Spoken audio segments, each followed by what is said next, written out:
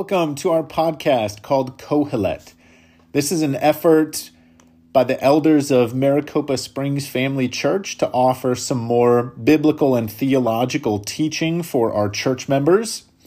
We have come to see that many people in our town spend quite a bit of time in their car commuting up to the Phoenix area.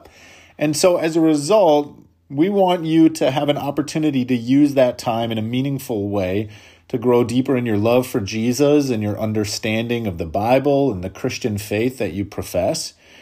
So this is an effort by our team to give you that opportunity. You might wonder where the name Kohelet comes from, and it comes from Ecclesiastes chapter 1, verse 1. Solomon, who was in the Bible called the wisest man on earth, gave himself the name Kohelet as he wrote the book of Ecclesiastes. And that word we translate in our English versions as preacher or maybe teacher.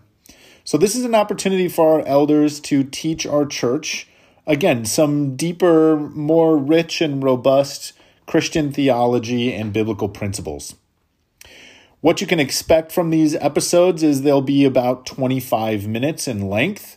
We hope that they will challenge you, cause you to think, cause you to seek God more deeply, cause you to love Him. We expect that the episodes will be biblical and theological, but also practical. They should be able to apply to your life in a meaningful way. And we do hope that the episodes will get better over time. So if you're listening to this and compared to other podcasts you've listened to, it's maybe not super impressive, bear with us as we learn and we figure this out. We're going to begin by going through a book called Systematic Theology. That'll be episode 2. From there, we hope to study the scriptures with you in different books of the Bible, maybe do some church history, deal with some deeper theological concepts.